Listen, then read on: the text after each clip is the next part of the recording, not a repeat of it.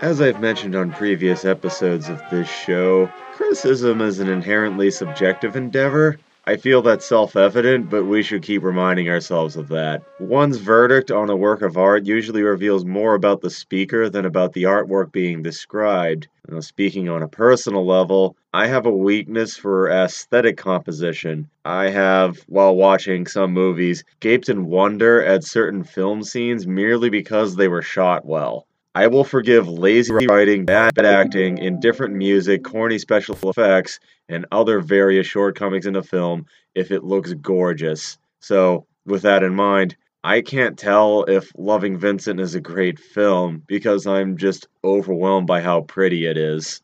That's one of the reasons why I've decided to cover it for this particular episode of the show. We're going to be going into Loving Vincent, picking it apart, going into the various obvious details about why it's noteworthy, and so on and so forth. My name is Ryan, Surreal Deep Dive. Joining me for this one is my sister Cheryl. Hello, Cheryl. Welcome back once more. Yay! Thank you so much for having me again in my apartment. Yes, I came here and ate your food and drank your wine and made you watch this movie. I mean, you've heard about it beforehand, but I believe this is your first time watching it through.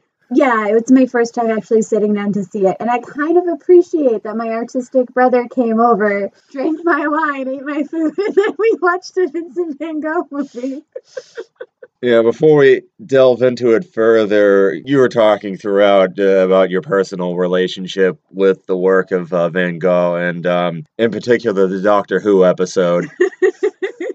I swear I've converted more Whovians with that episode than anything else. Yeah, if you are not a Whovian, Doctor Who is, of course, a Time Lord who travels through space and time and interacts with historical figures and whatnot. And there's this very poignant scene where he takes Vincent van Gogh to the modern day and subjects him to an art critic who deconstructs what a genius he is, and it just moves him beyond words. It is a lovely scene. I haven't actually seen the episode it's in context with, but it does a number on people. Your roommate Senti just mentioned that the clip alone brought tears to her eyes. Oh yeah, it converted her. She watched Doctor Who like season by season just to get to that episode.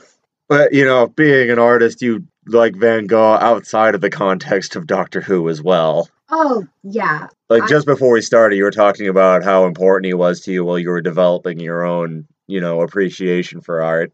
Yeah, absolutely. Honestly, I also have a huge connection with Vincent van Gogh because of the, I've struggled with mental health my whole life, and my nephew's super important to me. Yeah, you started out as like a Salvador Dali nerd when you were like middle school, early high school, and then Van Gogh, and then, Oh, yeah. no, that was elementary because I was a fucking nerd that needed to brag. I was like, oh, you like Dr. Seuss? Well, I like Salvador Dali. Yeah, we're all like this. Before we start talking about the film, I thought we'd give a basic background of Vincent van Gogh. I mean, gave a basic background of the Super Mario Brothers, so I think like an actual person deserves a little bit. So, in case you're clicking on this, despite the fact that you know absolutely nothing about him whatsoever and need a very broad strokes guideline, Vincent van Gogh is a Dutch post-impressionist painter.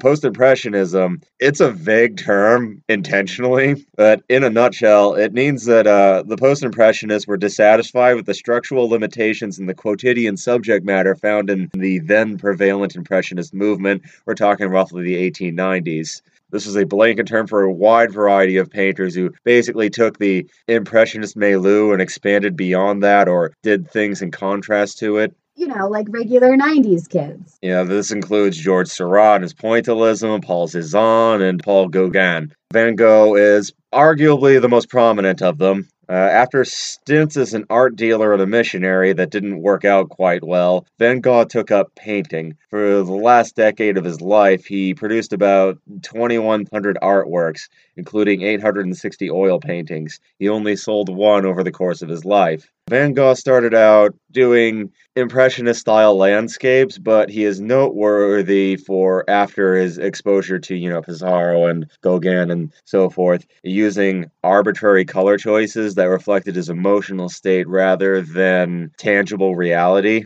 Oh, yeah. Right in the heart. My kind of guy. Yeah, he would occasionally work paint onto the canvas without mixing it beforehand. My kind of guy.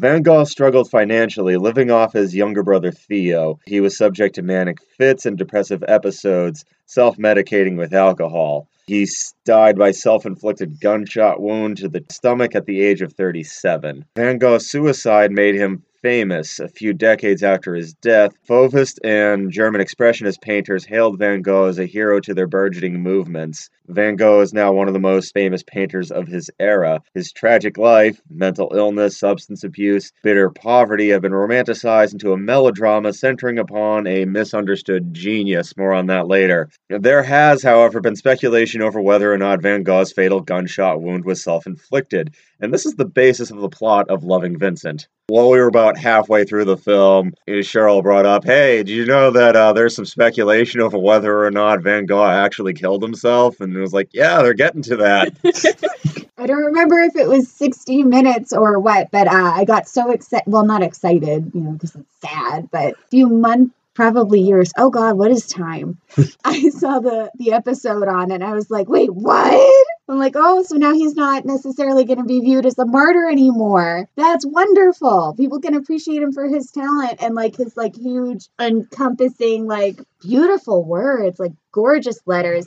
Yeah, because the speculation made it to 60 minutes, I believe. Okay, so that must have been the one that I saw. It was so good, though. With that out of the way, let's get into the plot of the film. Set about a year after Van Gogh's death, postman Joseph Roland asks his son Armand to deliver Van Gogh's final letter to his brother Theo. Armand is a bit of a roustabout. He doesn't really think much of Van Gogh. He gets into a fist fight just for perceived slights. This happens throughout the film. He's reluctant to comply, but goes along with his father's request eventually.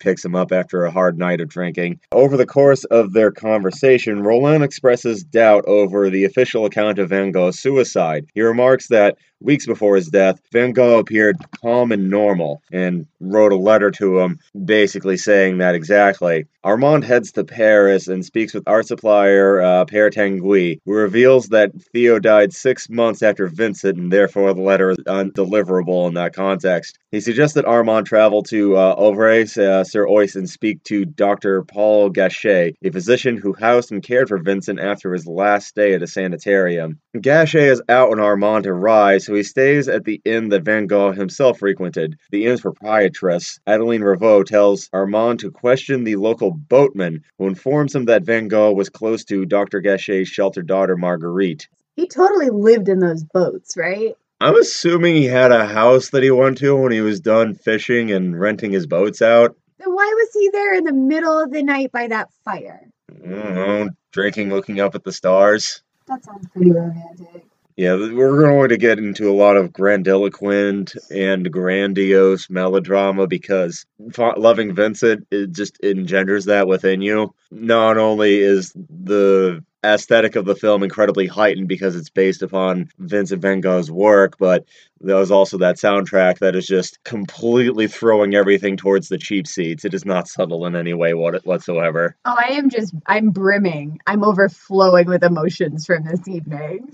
Armand briefly speaks with Marguerite, but she is angered at the implication that Van Gogh's suicidal ideation was augmented by an argument with her father. While nosing around, Armand begins to suspect that local boy René Secretan was responsible for Van Gogh's death. He liked to bully the sullen, unresisting Van Gogh and was prone to waving a gun around because he liked to drink and imagined that he was a Wild West gunman. Not Vincent, by the way, just René. Saying that was René. Yeah, that was René, if that wasn't clear. Dr. Mazary, who examined Van Gogh after he was wounded, claims that the shot came from a few feet away, making suicide improbable. He would have to fire a revolver with his toe in order for the wound to make sense. And it wasn't a through and through. It also wasn't a through and through, which, at point blank range was unlikely, even when we're talking about old ass and late 19th century revolvers. Or it might have been, I think it was a pistol. When Armand implicates Renee, Marguerite chimes in to insist that the boy is incapable of murder. She adds that she did in fact have a close bond with Van Gogh, but insists that it was platonic. Dr. Gachet returns to his home and promises to deliver the letter to Theo's widow. When asked about his relationship with Van Gogh, Dr. Gachet admits that they had an explosive argument where Van Gogh called him a coward for abandoning his artistic ambitions for a secure income in medicine.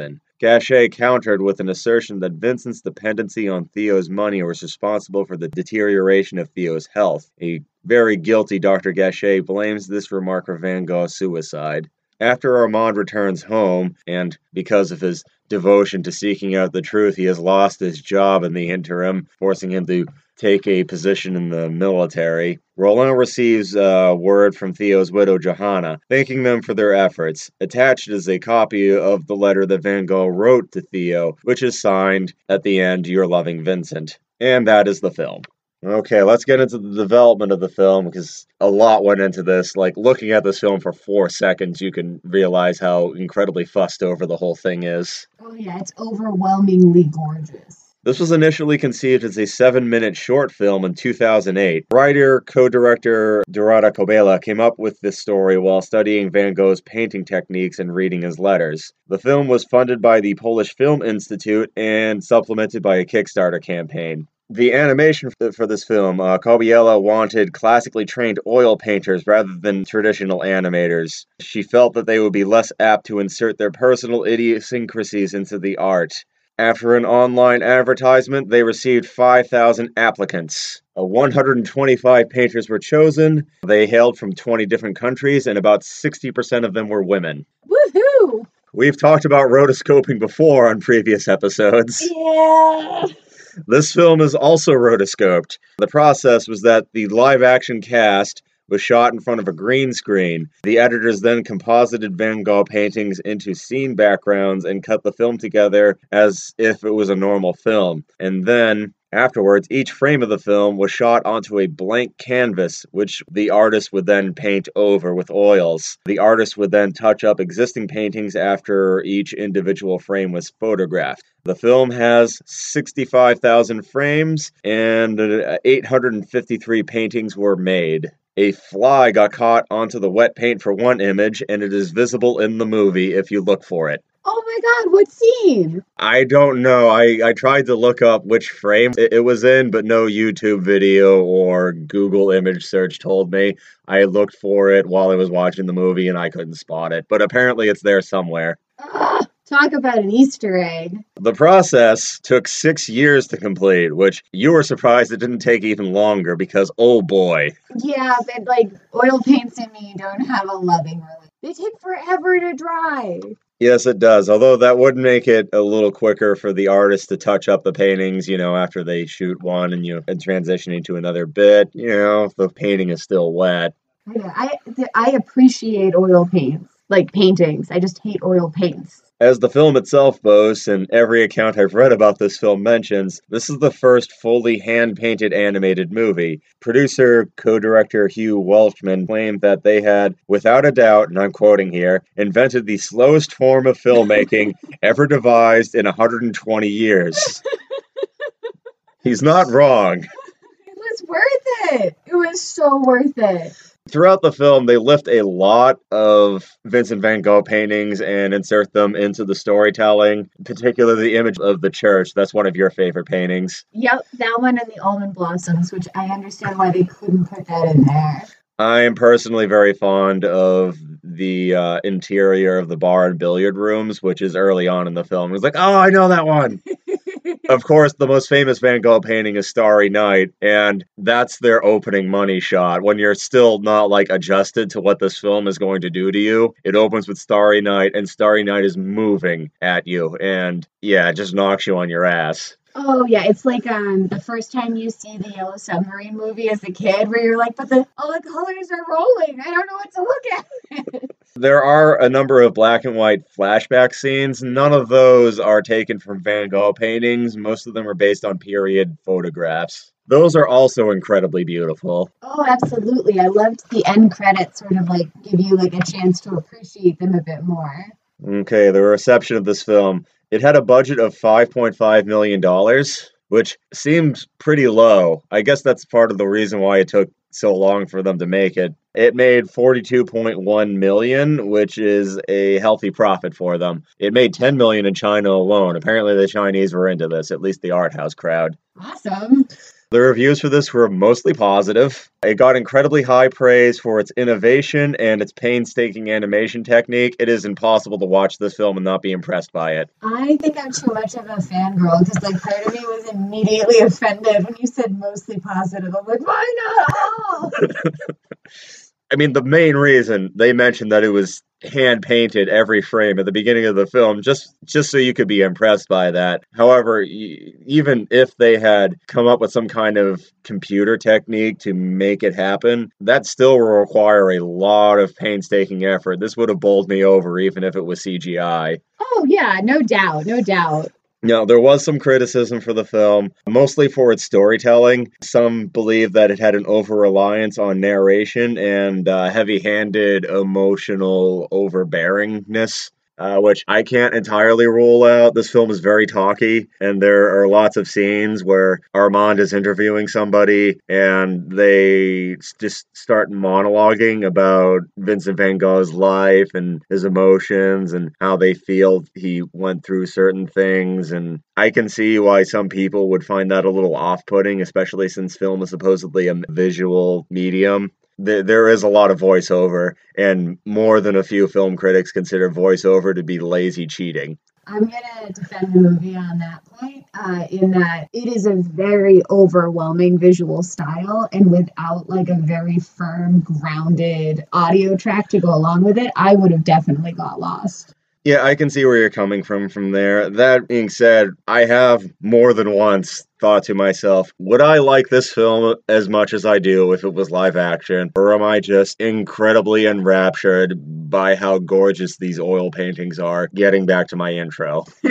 I know I wouldn't like it as much if it was live action. I almost certainly wouldn't like it as much if it was live action. I probably still would be able to sit through it and have positive thoughts about it. This film won Best Animated Feature at the European Film Awards. It was nominated for Best Animated Feature at the Academy Awards, but it lost to Coco. I mean, Coco's a really good movie. I can't fight against that too hard, but really, it was hand painted. I mean, if it was up to me, I probably would have given it to Loving Vincent, but I'm not knocking Coco. Coco deserves its accolades. It's a good movie. But yeah, it was also up against Ferdinand and The Boss Baby, and fuck those movies. Okay, with that brought up, let's talk about the themes a little bit. First thing I want to talk about is this film's insistence on romanticizing the tortured artist, which I have ambivalent feelings about. Yeah. Now, I personally believe that a happy, mentally stable artist tends to be more consistent and productive, both in terms of, being prolific and also in terms of quality. However, human nature is drawn to tragedy. As is pointed out, that the film tries to say that Van Gogh was something of a rising star in the Belle Epoque, and that if he hadn't died, maybe people would have realized that he was a gifted, talented artist. At the same time, the cult of personality surrounding him happened immediately after his death. It is not entirely outside the realm of plausibility that if he had lived to an old age and painted throughout, he would have died anonymously and nobody would have considered him a big deal. One can't say. But that idea that he was a misunderstood genius who was unrecognized in his day does lend a certain degree of mythos to him. And I can understand that. We have built a lot of stories over human civilization around the idea that death waits for us all, and the only thing we can really do is to rise against it, scream pointlessly, and carve out some kind of arbitrary little victory, whether you're talking about Siegfried or the Monkey King or Vincent van Gogh. I'm not trying to stop you. I'm enjoying this. Keep going. I was waiting for you to come in with some kind of rejoinder there. I mean, honestly, like Vincent van Gogh, like what his paintings mean to me, the reason I love the almond blossom so much is no matter like how low his lows were, what I always found truly touching and inspiring by it was that he kept trying. Like that's the almond blossom painting for me, is that it's, yeah, sometimes you get knocked off your ass, sometimes you have to go to the hospital, but like, I mean, he painted that while he was in the hospital. Like he got back up, and it's so hopeful and beautiful. Yeah, getting back to iconic symbols of our struggle against inevitability, rolling a boulder up a hill. Yay, Sisyphus! It's pointless, but he keeps doing it. Yay! No, but it's beautiful. Okay. All right, another thing I wanted to bring up is giving bonus points to art that breaks new ground. In recent years, I've really dug into the German Expressionists, and not a one of them is as well known as Vincent van Gogh, because pretty much all of them are just continuing with his lead. And it took a while for them to admit to that, because they all wanted to see themselves as original. However, eventually, the bridge painters were like, yes, Van Gogh is the father to us all. We can't say that he isn't. And I think that extends to Loving Vincent itself, because this film is very prominent and people sought it out because nothing quite like this has ever happened before, I think is fair to say. Oh yeah, it's startling the first time you even like see it. Or even the trailer for it, I remember. Yeah, I looked up the trailer on YouTube, and I was just like, wow. And the very instant it appeared on Hulu, I carved out time for it.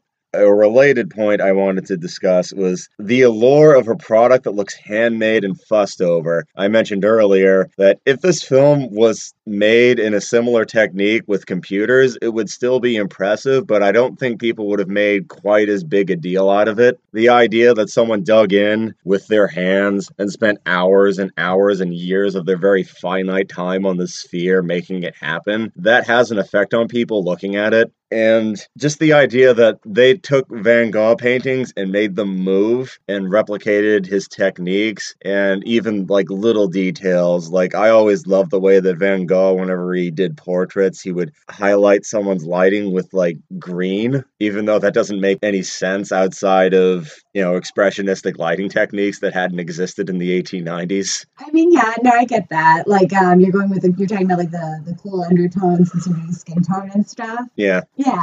Oh, sorry. It's just, you're talking about the movie again, and like, it's so humbling. I'm still sitting here just being like, ooh.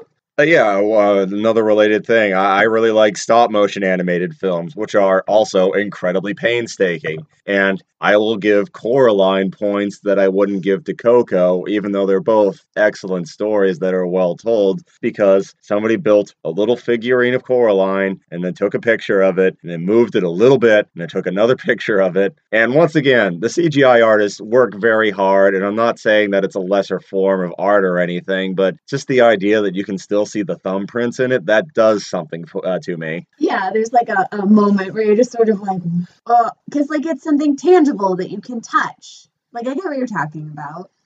Which, leads me to dovetail into, I would say, the limitations of realism, which I've discussed this when we did German Expressionist films on previous episodes. Around the late 19th century, when photography started becoming a lot cheaper, that started stifling portrait painting, leading to fine art painters to redefine the parameters of what fine art is supposed to be. If a wealthy aristocrat isn't going to sit down nearly as often to have their portrait taken because they can just take a photograph and it's less expensive and less painstaking, what's the point of painting anymore? And they had to find a new meaning for it. And that led to the Impressionists, who were just trying to like capture a moment in time. And that then pushed the post-impressionists and all the various isms to mine the psychological depths that are inside all of us and try to transfer that to the canvas meaningfully. Gives me shivers. I love it. Aristotle mentioned that art is imitation, which in his day it definitely was, but Aristotle's wrong about a lot of things. Art can begin with imitation, but I don't think it ends with imitation. I believe that